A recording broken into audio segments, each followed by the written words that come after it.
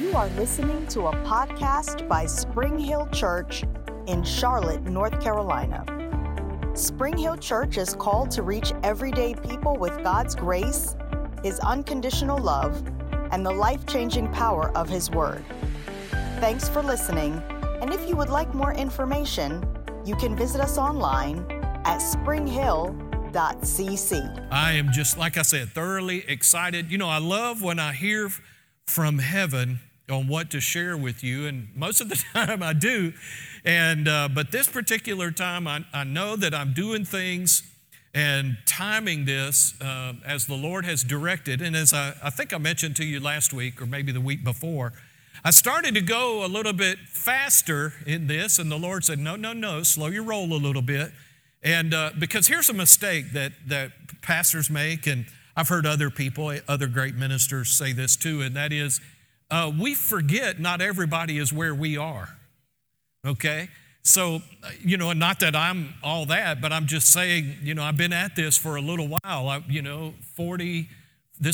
December will be 45 years that I've been born again, which is hard to believe because I'm only 27. And, so Lord, forgive me for lying in church. Praise the Lord. But anyway, so, I've had an opportunity to learn a lot of things over that period of time. And so I've got to remind myself, and the Lord has to help remind me that not everybody is where I am, and all of us are at different places, and we're all growing in this together. So it never, ever hurts to go back and cover some things like we're doing in this series called Back to the Basics and refresh ourselves on these biblical truths so that we don't let them get out of our thinking. Matter of fact, let's look at our foundation scripture for this particular series, and it's found in Hebrews chapter 2 and verse 1, and it says this: "This is why it is so crucial," this is the Passion Translation, "that we be all the more engaged and attentive to the truths that we have heard so that we do not drift off course." Turn to somebody close by and ask them, say, "Are you drifting off course?" Okay, if you're not, tell them no, I'm good, all right? So, but here's the thing that Paul, who I believe wrote the book of Hebrews, he says this, that we've got to be engaged and attentive to the truths, not looking for necessarily new revelations, all right, from heaven. I got to have the latest and the greatest, the newest thing. No, he says be attentive and engaged to the truths that we have heard. Listen, I can say this. In 45 years, I've heard more than enough Bible teaching to last me for eternity. If I'll just incorporate everything that I've heard and learned over that period of time, listen, it's a full-time job just doing that. I don't need to be looking for a whole bunch of new revelation. Amen? And so let's just talk about a couple of the things that we've discussed and taught on in the previous weeks. So in our previous lessons, we have learned this. In week 1, we learned what faith is and how it works. And the way that we did this is by looking at how God interacted with Abraham. And we found out that God took Abraham from just being no relationship with him, entered into a relationship with God. God brought him to a place of hope, and then eventually, after a period of time, brought him to a place of faith to where he could believe the promise of God that was given to him. And he'll do the same thing for you and me. He'll start us out at a place of hope, giving us the Word of God to produce hope in our lives. And then as we give our attention to the Word of God, faith is developed, and it brings us to a place where we, like Abraham, can receive the promise of God. Then the second week, in week 2, we looked at how we get faith. You don't pray for faith. Faith comes how? By hearing what? Okay, so faith comes by hearing, and hearing the Word of God. And we also saw this, that we all have the same faith potential. Romans chapter 12, verse 3 says that God has dealt to every man the measure of faith. So He has dealt to every believer a deposit of His faith on the inside of us. So when you made Jesus the Lord of your life, you got a piece of God's faith on the inside of you. And then how we develop it is entirely up to us. And so you can be in a place where, you just go after it and develop your faith. Or, there's a lot of believers, unfortunately, that are going to get to heaven and find out they missed a whole lot. Now, and, so as I I was telling somebody recently, I believe when we get to heaven, what you don't learn here, you're going to have to learn there. And, I think some of y'all going to be in my class. So, all right, so just know that, all right. So it's good that we know each other now, so when we get there, all right. Then in week 3, we looked at how to put our faith in God's word to work, beginning with building a capacity for great faith. And we talked about the principle of confessing the word of God unto faith. In other words, speaking the word of God so that we're building a capacity in our hearts to be able to believe the word of God. So when we make available like the healing scriptures or who we are in Christ, those types of things, I encourage you on a regular basis, be speaking those scriptures over your life. Now somebody says, but I did that one time, Pastor, and nothing changed. I did it 5 times and I really didn't feel like I got anything out of it. Well, you need to understand that it is having an impact on your life whether you can see it or not. You're building a capacity to believe those things down on the inside of you, and you're speaking the word of God, building your faith, confessing the word of God unto faith. All right? Now, here's something, and this was hot off the press. The Lord specifically wanted me to interject this into this particular lesson today. So if you're writing things down, write this down. It is possible to have great faith, little faith, or what we'll call absentee faith. So it's possible for us as believers to have great faith, little faith, or absentee faith. Now let me share some scriptures with you. On your notes, I put the references just for space. I couldn't put them all down. But let's look at this. So it's possible to have great faith, little faith, and then absentee faith. So look at what Jesus said in Matthew chapter 8 and verse 10. Now, both of the times, there's 2 times in Jesus' ministry that we have record of that he marveled and said someone had great faith. And here's what's so interesting about both of those times. Neither one of the individuals that he said that to were Jews. This one was a Roman centurion. The other one was a Samaritan woman.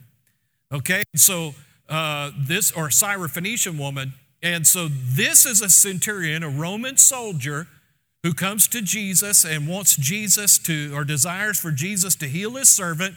And he said this, he said, don't even bother, you don't even need to come to my house. Just speak the word and my servant will be healed. And the Bible says, look what it says, when Jesus heard it, he marveled. Now, I don't know about you, but I'd like to kind of be one of those that Jesus marvels at in a good way. Okay, where Jesus steps back and says, wow, that's great faith. So he said, he marveled and said to those who followed, his disciples, assuredly, I say to you, I have not found such great faith, not even in Israel. So it is possible for someone to have great faith. And then we come to another reference in the Gospels in Matthew chapter 16 and verse 8. This is where the disciples were in the boat with Jesus. They were going across the Sea of Galilee to minister in a different location. And Jesus, now get this, Jesus had just fed the multitudes. And we have record that he fed 5,000 men. Now, in that day, they did not record the women and the children. So, most historians believe that there were well over 10,000 people there at this particular service that Jesus was having. And you know the story. He ended up feeding them with 5 loaves and 2 fishes. He supernaturally multiplied the food, fed all of the people. So after that was over, Jesus gets in the boat with the disciples. They've had a huge day. I'd say that's a pretty good day, wouldn't you? When 15,000 people, 15,000 people can come to your service and you send them home and they're thoroughly full spiritually, physically. And then you send a little boy home with 12 baskets full of leftovers. I think that's a good day. So, they're kind of on a high. And so they get in the boat and Jesus makes a comment to them. He says, beware of the leaven of the Pharisees. And so they freak out because they think Jesus is commenting because they forgot to bring bread in the boat with them for their journey.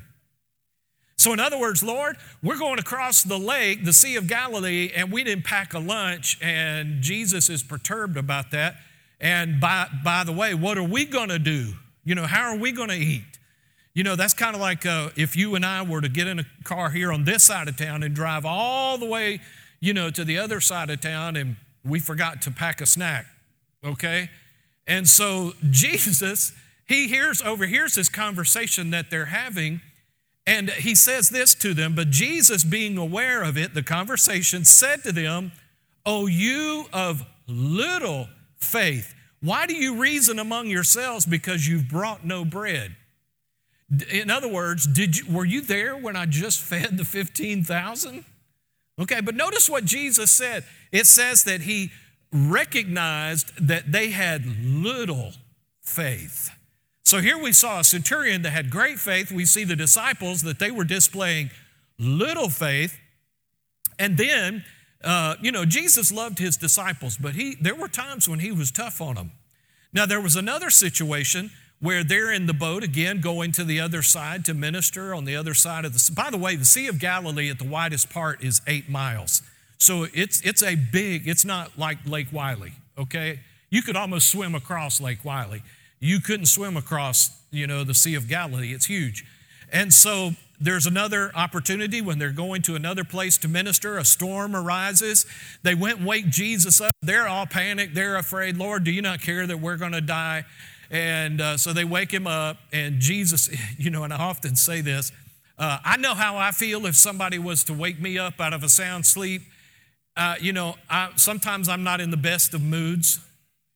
First of all, I'm groggy. Now, I'm not saying Jesus was in a bad mood, but I'm just saying, maybe he was groggy a little bit. But look at this. But he said to them, "Where is your faith?" And they were afraid and marveled, saying to one another, "How can this be? For he commands even the winds and the water, and they obey him." So here you see Jesus recognized great faith. He saw little faith. And now we see the disciples that have total absentee faith. There is no faith present.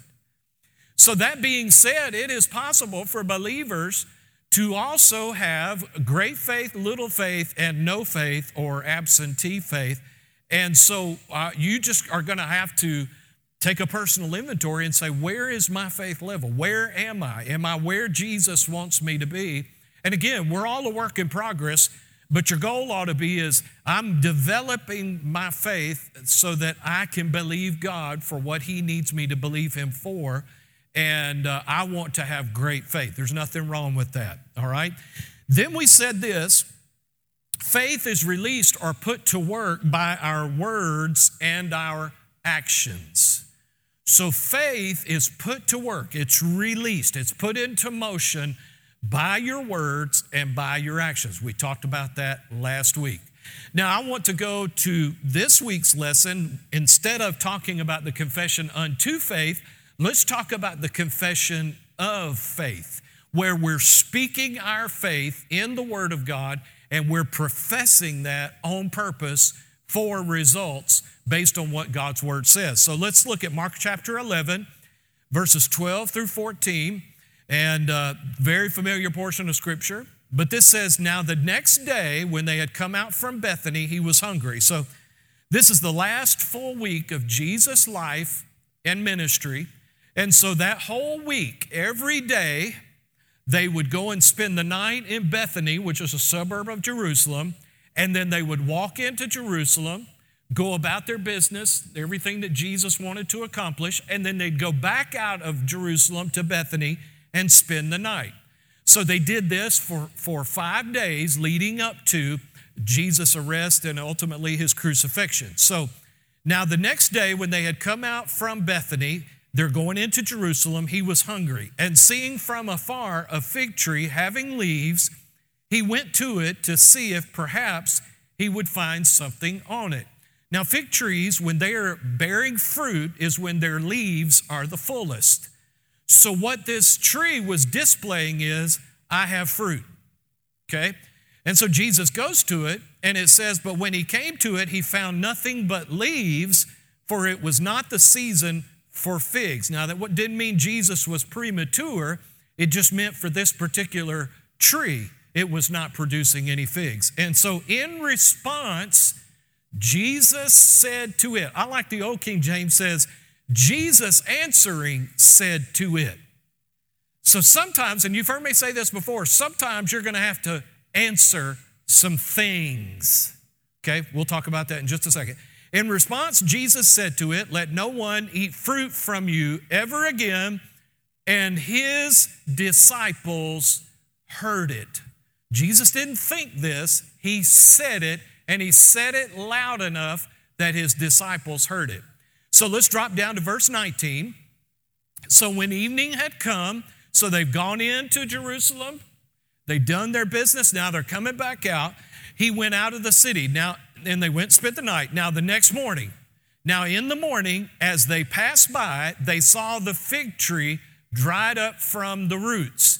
And Peter, remembering, said to him, "Rabbi, look, the fig tree which you cursed has withered away." So Jesus answered and said to them, "Have faith in God." If you want to make a little note on your notes there, the actual Greek text says this: have the faith of God. Okay, have the faith of God. One translation says this: have the God kind of faith. So have the faith of God. And he said this: "For assuredly I say to you, whoever says to this mountain, 'Be removed and be cast into the sea,' and does not doubt in his heart, but believes that those things he says will be done, he will have whatever he says." And then verse 24 says this: "Therefore I say to you," or a more accurate translation would be this: "So then I say to you, whatever things you ask when you pray, believe that you receive them and you will have them." Now I want to say this to you. Verse 23 and verse 24 are two different applications of the God kind of faith. We're looking at the first one. We're going to look at the second one next week. So here, I need you to make a promise to me, will you? Will you promise something to me? Will you promise me that you will pay close attention for the rest of our message today? Not that you haven't been listening, but I want you to get what we're going to say today because it's hugely important. Now, if you look at your notes, I've got 10 points I want to get to you. And if we do good, we ought to be done by about 3:30 or 4 o'clock. So let's jump into this, all right? No, we're going to go through this quickly. So that's why I need you to really focus and listen to me. Pay attention to the details, okay? Now, one of the things I love about being a teacher, a Bible teacher and a pastor, but one of the things I love is studying the details. I pay attention to details when I'm studying the Word of God because you need to understand something. The Bible, God, Jesus, the Holy Spirit, do not do random and they don't do accidental.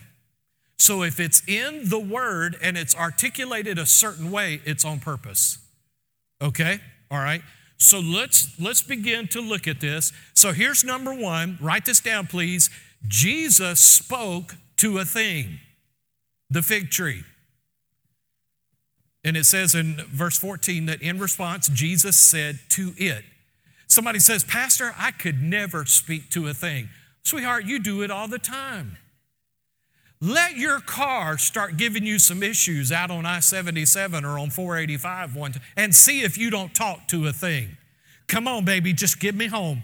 Just get me home. Come on now, just get me home. Or how many of you knew that you were cutting it close on your gas gauge and you were like, "Come on, just let me get to the gas station. Just let me get to the gas station." Don't tell me you don't talk to stuff. Okay? We all talk to things. All right, so Jesus spoke to a tree. He spoke to a thing. So notice this. Jesus didn't pray or say to pray about the mountain. There's nothing wrong with praying about your mountain, but that's not what brings mountain moving results. Jesus did not ask God to remove the mountain for him. Okay? And there's nothing wrong with asking God to help you.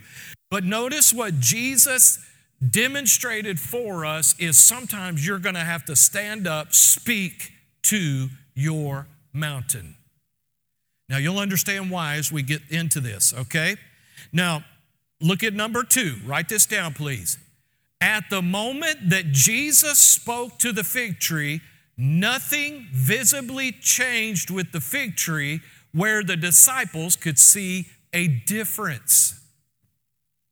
There was no visible difference the moment that Jesus spoke. Because how do we know that? Well, surely, now I love Peter because I'm a lot like Peter. But surely if there had been an instantaneous change, surely Peter would have said something. Because he'd have gotten wound up. He got wound up 24 hours later. Can you imagine what would have happened if Jesus had spoken and all of a sudden the tree went, And I mean, it would have gotten all their attention and they would have pointed it out. But apparently, there was no visible difference when Jesus spoke to the tree. Okay? Now, here's number 3. Jesus spoke the words and went on his way. Jesus spoke the words and then went on his way. Now, I want to point something out to you, okay? Jesus did not assign 2 or 3 disciples to stay there around the fig tree to watch and see if anything happened. Nor, when they went into Jerusalem, did he send disciples back and say, hey, run back there and check and see if anything's changed yet. Now, we laugh at that. That sounds silly, but that's exactly what we do. We pray, we believe God, we speak to our mountain, and then we want to keep checking. Has anything changed yet? Okay? All right?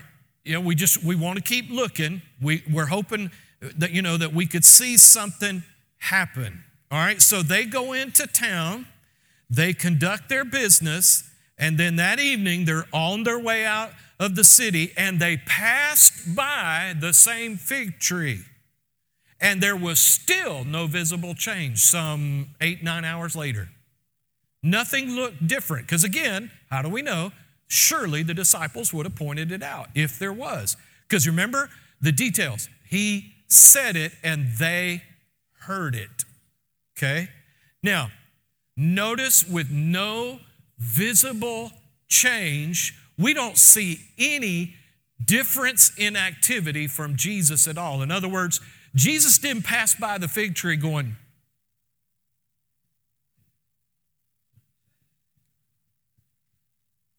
he didn't turn around and check it 4 or 5 times. Oh, sorry, I didn't mean to walk in front of the projector. But he kept checking, he did not keep checking it. He just went about his way. All right?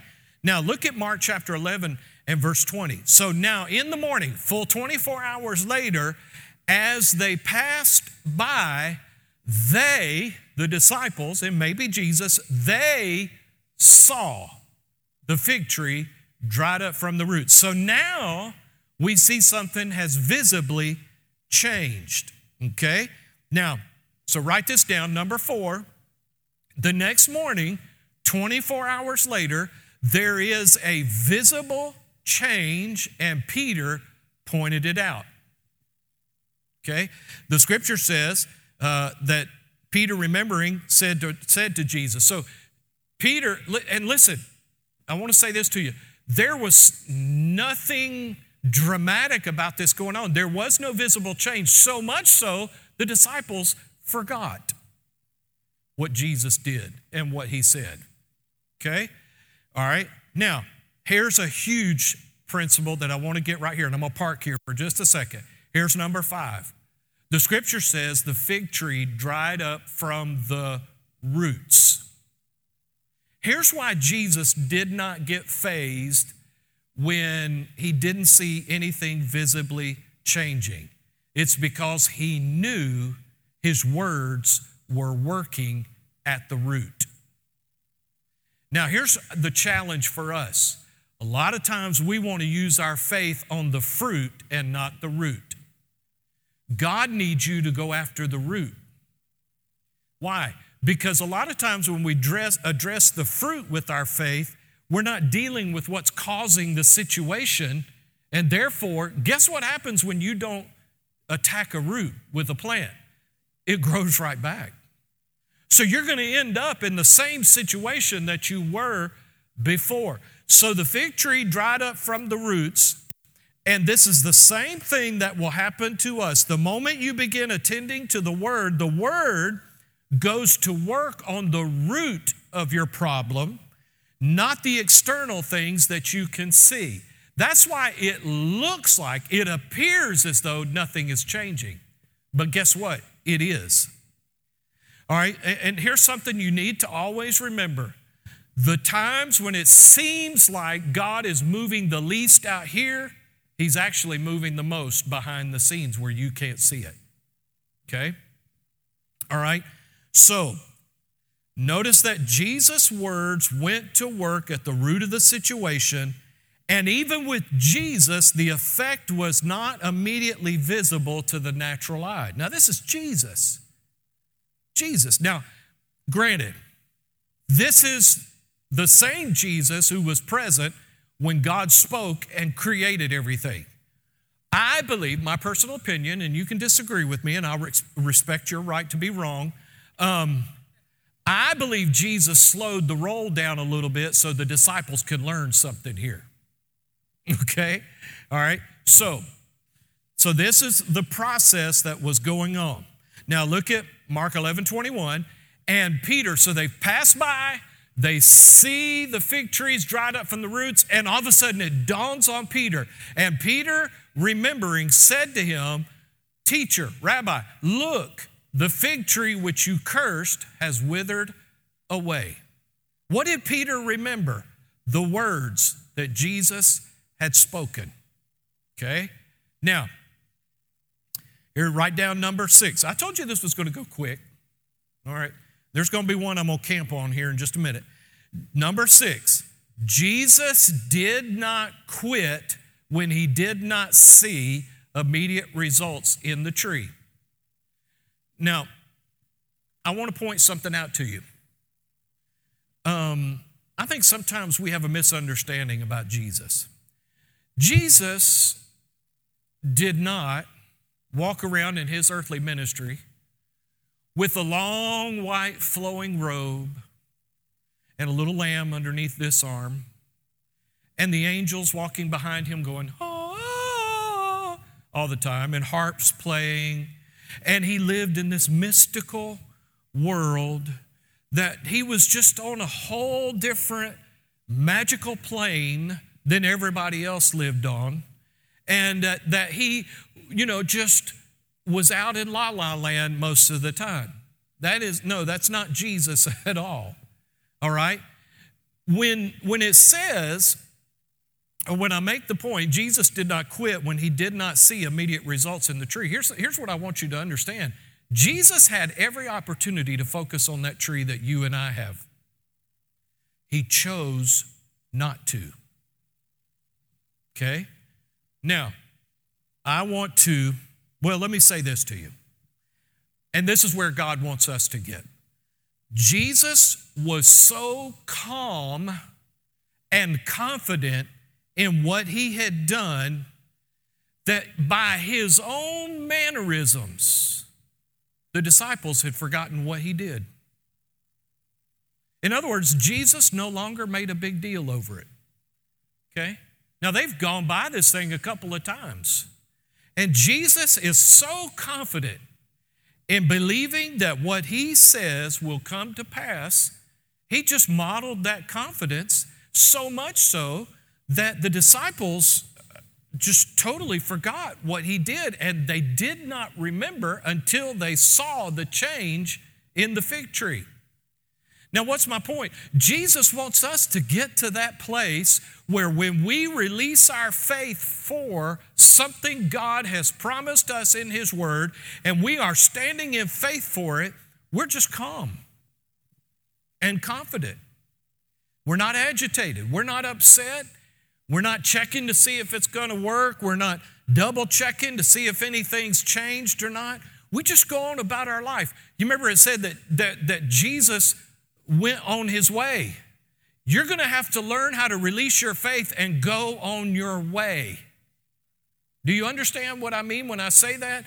In other words, you're going to have to be so confident that when you release your faith, that God hears your prayer and knows what you said and how you've spoken the word, and you're just confident in God's word that you just go on about your life. You know, I'm going to say this to you, and listen, I'm not minimizing when things happen and we rejoice over them. I'm not discounting that whatsoever. But can I say this to you? The supernatural ought not surprise you. I mean, when you pray about something and God shows up and comes through and it happens, we ought not lose our minds over it. You know when you ought to have lost your mind over it? When you prayed. Okay? In other words, the supernatural ought not be that unusual for us. Am I helping anybody? Okay. All right. So, now here's what I want to focus on for just a minute. All right, let's go to Mark 11:23. You've got the scriptures all in one group there, but I'm putting it again on the screen. Mark 11:23 says this, so they've pointed out to him the fig tree, it's withered. Jesus says, have the faith of God, or have the God kind of faith. And then he goes on to say this, for assuredly I say to you, whoever. Now, are there any whoever's in here? Okay. If you're not like I've heard one minister say, if you're not a whosoever, you're a whatsoever, okay? So whoever says to this mountain, be removed and be cast into the sea, and does not doubt in his heart, but believes that those things he says will be done, he will have whatever he says. Now, in synopsis, or in summary rather, Jesus just said, you can have what you say. Now, there's a qualification to it, and we're going to break this down. We're going to get into this in great detail because, again, this is what I have been building to. This is what I wanted to focus on because I believe between verse 23 and verse 24 in these two different applications of faith, we are missing it, okay? So let's break this down and let's look at this. So whoever says to this mountain, he said, be removed and be cast into the sea, and let's skip that next little phrase, and does not doubt in his heart. Let's go to, but believes that those things he says will be done, he will have whatever he says. Now, I want to point out to you what Jesus tells us to believe, all right? And pay very, very close attention to it. So write this down. Here's number 7. Jesus said we are to believe that what we say will be done, not believe to see the changes. Now, I don't want to lose you on this, but there is a difference, okay? In other words, here's what people have tried to do with this particular verse. They try and speak to their mountain, and they began to use their faith to produce the changes. Your faith cannot produce the changes. Listen to me, I'm going to say it to you another way. Your faith doesn't move the mountain. Your faith enables God's power to move the mountain. So in other words, let me say it to you this way, and the same thing is kind of true in verse 24, and we'll talk about this next week. But what we have tried to believe God for was our part to believe and God's part. And I'm fixing to take, that's country. I'm getting ready to take a huge pressure off of your faith. All right? So let's look at exactly what Jesus said to believe. He said, let me back it up. Verse 23, but believes, you are to believe that those things that you say will be done. Now, what we've tried to do is marry 23 and 24 together. 24 says, what things soever you desire when you pray, believe that you receive them and you shall have them. Different application. What Jesus said here is to believe what you say will come to pass or will happen. So in other words, I speak God's word and I believe it will happen. Okay. In other words, it's future. Verse 24 is present. Verse 23 is future. See, what we've done is we've tried to speak to our mountain and by our faith produce the mountain getting up and going in the water. That's not our part. That's God's part. God is well able and capable of moving mountains, literally and metaphorically. Okay? Our responsibility is just to believe that what we say will happen. So when I speak God's word and I say, Heavenly Father, thank you so much that Jesus has gone into my future, that in Jesus' name, like Paul said, but my God shall supply all my need according to his riches in glory by Christ Jesus. Lord, I thank you that I speak your word and I believe that what I say comes to pass. So in other words, I believe that in time those words will come to pass. Not today. In other words, I'm trying to make this as clear as I possibly can. What we've tried to do in our confession of faith is this right here.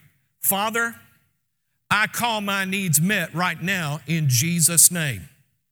Now that is a good posture to be in, but that's not what Jesus said to believe for. Jesus said to believe that when you speak to the mountain that what you say will happen. Will happen. So I believe my needs are being provided for. Am I making it clear for you? Are you sure? Anybody not follow me, okay? Because I want to make sure everybody gets this.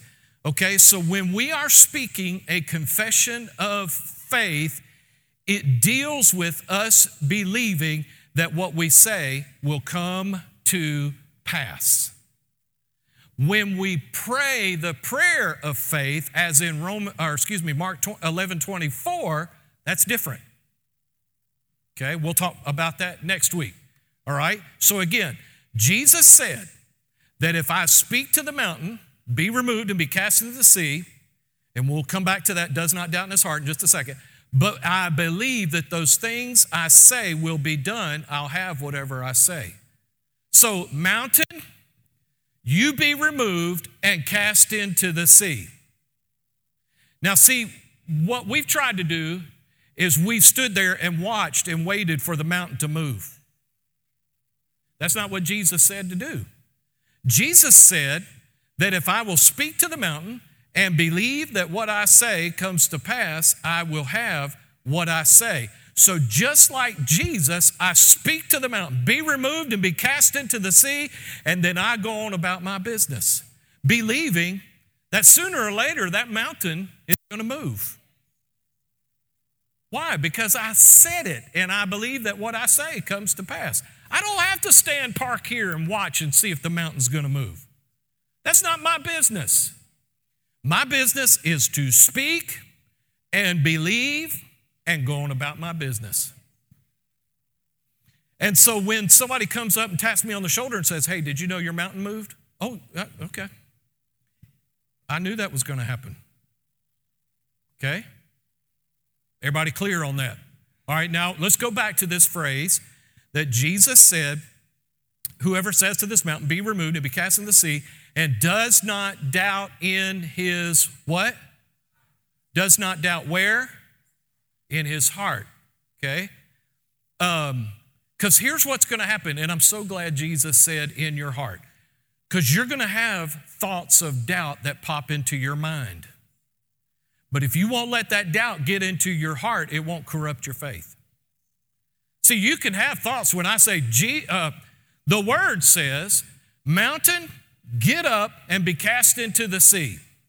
And I go on about my business. Those thoughts of doubt might be coming to say, that mountain ain't going to move. That mountain's not going anywhere. Do you know how big that mountain is? Do you know how deep it goes? Do you realize? And see, all those thoughts could be going on in my head, but Jesus said, if I don't let the doubt get into my heart, my faith continues to work. Okay? So let's talk about this doubt thing for just a moment. Okay? Let's go here. Doubt in the Greek, this Greek word for doubt here is the Greek word diakrinomai. Okay?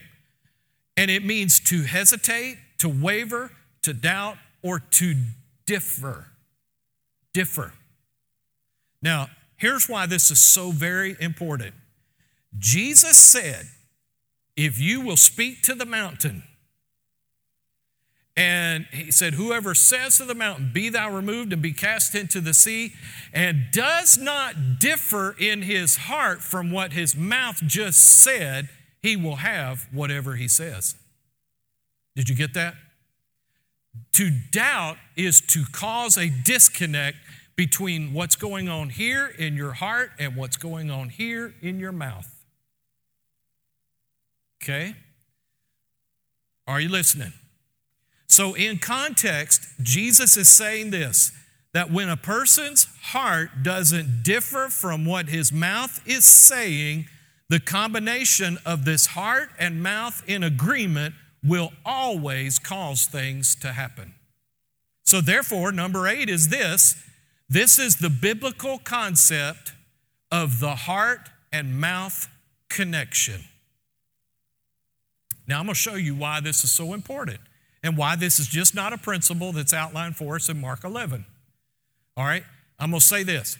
This heart-mouth connection is what got you born again. Let me prove it to you. Romans chapter 10, verses 8 through 10. But what says it? The word is near you in your, everybody look at the screen or on your notes. But the word is near you in your, that is the word of faith which we preach. Now here he goes, verse 9. That if you confess with your mouth the Lord Jesus and believe in your heart that God has raised him from the dead, you will be saved. For with the what? One believes unto righteousness, and with the what? Confession is made unto salvation. See, what happened is when you got saved is the gospel was preached to you. Faith arose in your heart that you could be saved and that Jesus could be your Savior and Redeemer and the Lord of your life. And hope and faith arose in your heart. And so with what you believed in your heart, you put words to it. And when you did that, I don't think you understand the magnitude of what happened. When you made that heart and mouth connection, it caused something eternal to happen on the inside of you. Supernatural power was released on the inside of you to extract from you an old, dead, unregenerate heart spirit and to cause a brand new spirit to be recreated on the inside of you. And not only that, open the door for God by the Holy Spirit to move in on the inside of you and to put you in position and stature where now you are seated with Christ in heavenly places. All that happened in that instant that you got born again.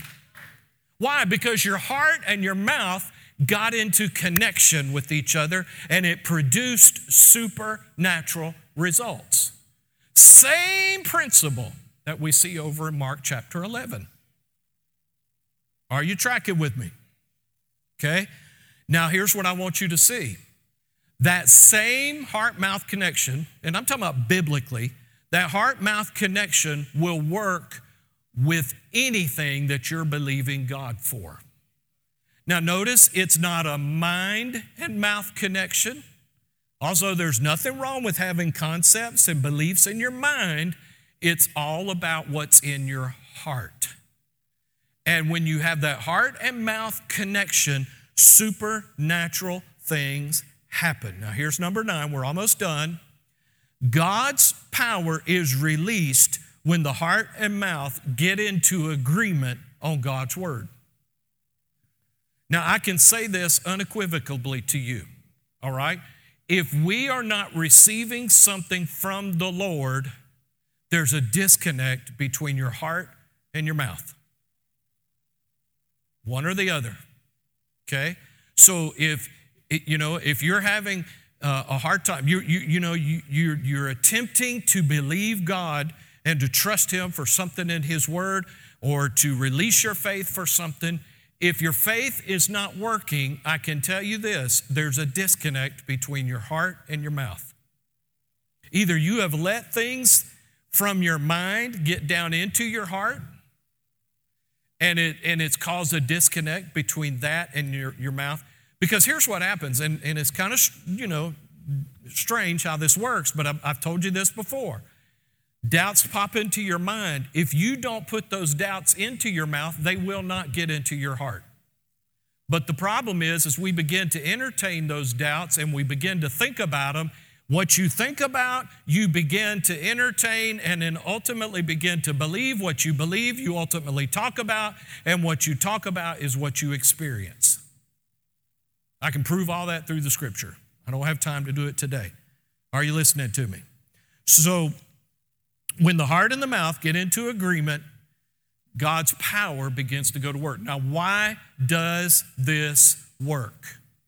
Why does this work this way? Well, let's wrap this up quickly and let's cover these last couple of things. Let's look at a scripture, Hebrews chapter 11 and verse 3 in the Passion Translation. It says this, faith empowers us to see that the universe was created and beautifully coordinated by the power of God's words.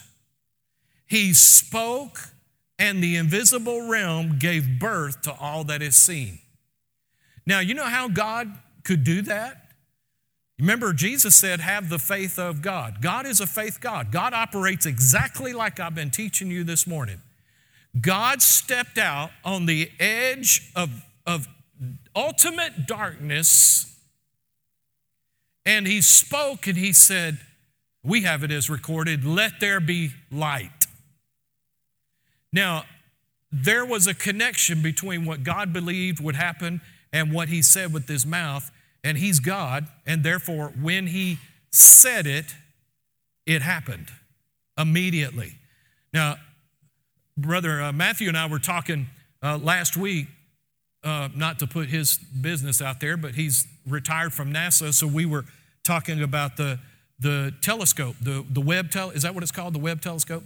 And the things, the magnificent details and things that they're seeing of space. Did you know that space is still expanding at 186,000 miles per second? The speed of light, it's still expanding, going all the way back to whenever God spoke those initial words. How would you like to get to the capacity that when you speak something, it still's going? Somebody says, well, that was God. That was God. That's not me. Well, why did Jesus tell you to have the God kind of faith then? If He didn't intend for you to have it, why did He say have it? I'm just saying. All right. So we see here that what caused everything that we know in the universe to come to pass, it was the power of God's word. He spoke, and the invisible realm gave birth to all that is seen. Now, here's what you need to understand. The creation is never greater than its creator. So the creation is subject to the creator. Do you understand that? I don't care how big of a tree you have, that tree is still subject to the one who created it.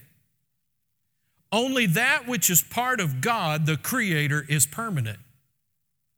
Now, I don't mean to get too deep on you here, but focus with me for just a second. Only that which is associated with God Himself is permanent. Everything else is temporary. Your circumstances are temporary. Sickness is temporary. Everything not associated with God is temporary. Now write this down, please. Number 10. Everything in this visible realm was created by the Word of God and therefore is subject or subordinate to the Word of God. So the mountain Jesus was talking about was created by the Word of God, so therefore it's subject to the Word of God. And when I speak the Word of God to that mountain, it has to obey. My body was created, or was born rather, was made, but I was made in the likeness and image of God. So therefore, this physical body is subject to the Creator. And so when I speak the words of the Creator to something that is subject to Him, it has to obey. 2 Corinthians chapter 4, verses 17 and 18. Y'all are awfully quiet. Are you just focused and listening? Good. I would rather you do that than run around the room shouting and hollering right now, all right? Shout and holler some other time. I want you focused on this right now because I think this will make a huge difference in your life. 2 Corinthians 4, 17 and 18, again in the Passion Translation. We view our slight, short-lived troubles in the light of eternity. Man, I'm just going to say if I could ever learn that principle, that the little things that I face in life and the little situations and troubles and temptations, tests, and trials that arise, if I would just look at them in the light of eternity, I would see how short-lived they really are. We see our difficulties as the substance that produces for us an eternal, weighty glory far beyond all comparison. Verse 18, because we don't focus our attention on what is seen, but on what is unseen. For what is seen is temporary, but the unseen realm is eternal. So I want you to begin to see needs, things that arise in our lives, situations, circumstances. I want you to begin to see them as temporary. They may be big, they may be huge, they may be great in stature, but I got news for you. We serve the Most High, great God. Okay? Now, temporary, just looking it up on the dictionary, Brother Google gave this to me, means this: lasting, existing, or effective for a time only. So everything that you and I face, apart from and separate from God out of that eternal realm, is lasting, existing, or effective only for a time. I love this. You remember reading in the Old Testament particularly where it says, and thus and so came to pass? You need to understand something. Your problems didn't come to stay, they came to pass. They are temporary. They are not eternal. Okay? And so why am I saying this to you? Because if you will begin to look at things in the natural as temporary and subject to change and subordinate to the Word of God, it will cause your faith to go to a different level. And then when you speak to your mountain, you use your faith for your part. Let God do His part. All right? And keep your faith where it needs to be and quit trying to do God's job for Him. That's why, and you need to understand this about the ministry of Jesus. When Jesus was here in the earth and functioning as a man, He still was 100% God, but everything that made Him divinity, He set all that aside, the Scripture says. And He functioned like a man who was just simply anointed by the Holy Spirit. So can I say this to you? The things that you see Jesus do and use His faith for, we just say, oh, well, that was Jesus. No, He did it to model it for us. All right? So now I'm not advocating you run out, let your gas tank get down to where the light is on and you're on fumes, and then you start praying for Jesus to multiply your gas for you like He did the loaves and fishes. Okay, don't do that. All right? Have some common sense, okay? But I do know of situations where people have been believing God, standing in faith, for their needs to be met, and God supernaturally multiply their gas. I have heard testimonies along that line, but that's not a normal practice, you do understand. I don't see how far I would not advise seeing how far you can get by faith, okay, with your gas. All right, have I helped anybody today? All right, so next week, and again, I'm thankful that the Lord said, slow your roll, son. So next week, we're going to look at the faith application of Mark 11:24. So what happens when we pray the prayer of faith? There's a difference between speaking to your mountain, the confession of faith, and then we pray the prayer of faith, which is in verse 24. I'll say this to you. Let me see if I can remember it like Brother Hagin used to say it. You can release your faith by saying without praying, but you can't pray and release your faith without saying. That's one of those things that makes you go, You can speak and release your faith without praying, but you cannot pray without saying. Okay? See, there are some things you don't have to pray about. You can just speak to it. All right, praise the Lord, I'll quit. Amen. Again, I want you to get this because I believe this is going to help. I believe it's going to help us get some breakthroughs in our lives. Amen. And listen, I believe, and we just got through talking about some of these things on Wednesday night. I believe with all my heart, okay, that there are some things that have been taking a long time in our lives that if we will get more established on little things, small foxes like what we're talking about today and what we're going to talk about next week, if we'll get a hold of those things, I believe it'll expedite some stuff for us. Anybody in here want some expediting going on? Okay. All right, let's pray. Father, thank you so much for the word that we've heard today. I thank you, Father, that once again it's fallen on the ground of the precious people of Spring Hill Church. And I thank you, Father, that in Jesus' name it will produce a harvest. That is seed that's fallen on good ground, Lord, and that in Jesus' name we'll protect that seed of your word, we'll nurture it, and we'll allow it to grow. And Father, I thank you that the faith of these people is growing to an unprecedented level, a level like they never experienced before.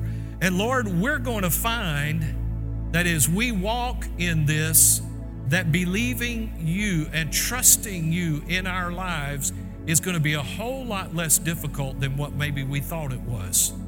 It'll become a whole lot easier for us. And Father, I thank you that we'll get to the place where we'll be able to function like Jesus, and when we release our faith, we can go about our business and not be agitated, concerned, worried. Is it really working? But Father, we know that as we stand on your word and we believe your word, that your word will never fail, that it will always come to pass, and we can put our total trust and confidence in that. I thank you for it, Lord. I believe you, Father, to meet every need of every single person here under the sound of my voice. I thank you for strength in every physical body. Lord, as we prayed earlier, I thank you for peace in their souls. And Father, I thank you, Lord, for healing. I command sickness and disease to leave each and every body. I thank you, Father, for pain to disappear right now in the name of Jesus. Jesus took all of that. And I thank you that by his stripes we are healed. And Lord, I thank you and I praise you for doing it right now in the name of Jesus. Lord, we love you. We want to obey you. Now, Father, ultimately, all these things that we're talking about are not so that we can consume for ourselves, but so that, Father, we can use our faith for someone else. That we can minister to someone, Father, and we can be bold about how we minister to them, because we know that if they were in need, we could speak to that need and it will come to pass, and it will be a testimony to them to win them to the Lord Jesus. I thank you for it, Lord. I praise you for it. And Father, we thank you right now in Jesus' name for the great things that are in store for each and every one of us. I praise you, Father, for this church. I thank you, Father, for growth. I thank you for increase. Father, we thank you for our children's ministry. It's on its way. A great, strong, awesome children's ministry. It's coming. Lord, I thank you for our worship team. That, Father, we have awesome worship here. Lord, skilled musicians and skilled singers. Father, I thank you for an awesome production team that can handle all the technical aspects. Father, I thank you for an usher team that is anointed and filled with the Spirit, filled with wisdom like Stephen was in the book of Acts. And Father, I thank you for it. Lord, it's coming, and we have it. It's on its way in Jesus' name. It's coming in. We call those people and we command them to come in Jesus' name. Hallelujah. Obey the direction of the Holy Ghost in Jesus' name. Oh, we thank you for it, Lord, and we love you and we praise you for it. And we're not moved by what we see, but we're moved by what we believe in the name of Jesus. If you're in agreement with that, can you say amen? Amen. Hallelujah. Thanks once again for tuning in to the Spring Hill Church podcast. We hope that you have been blessed by today's message.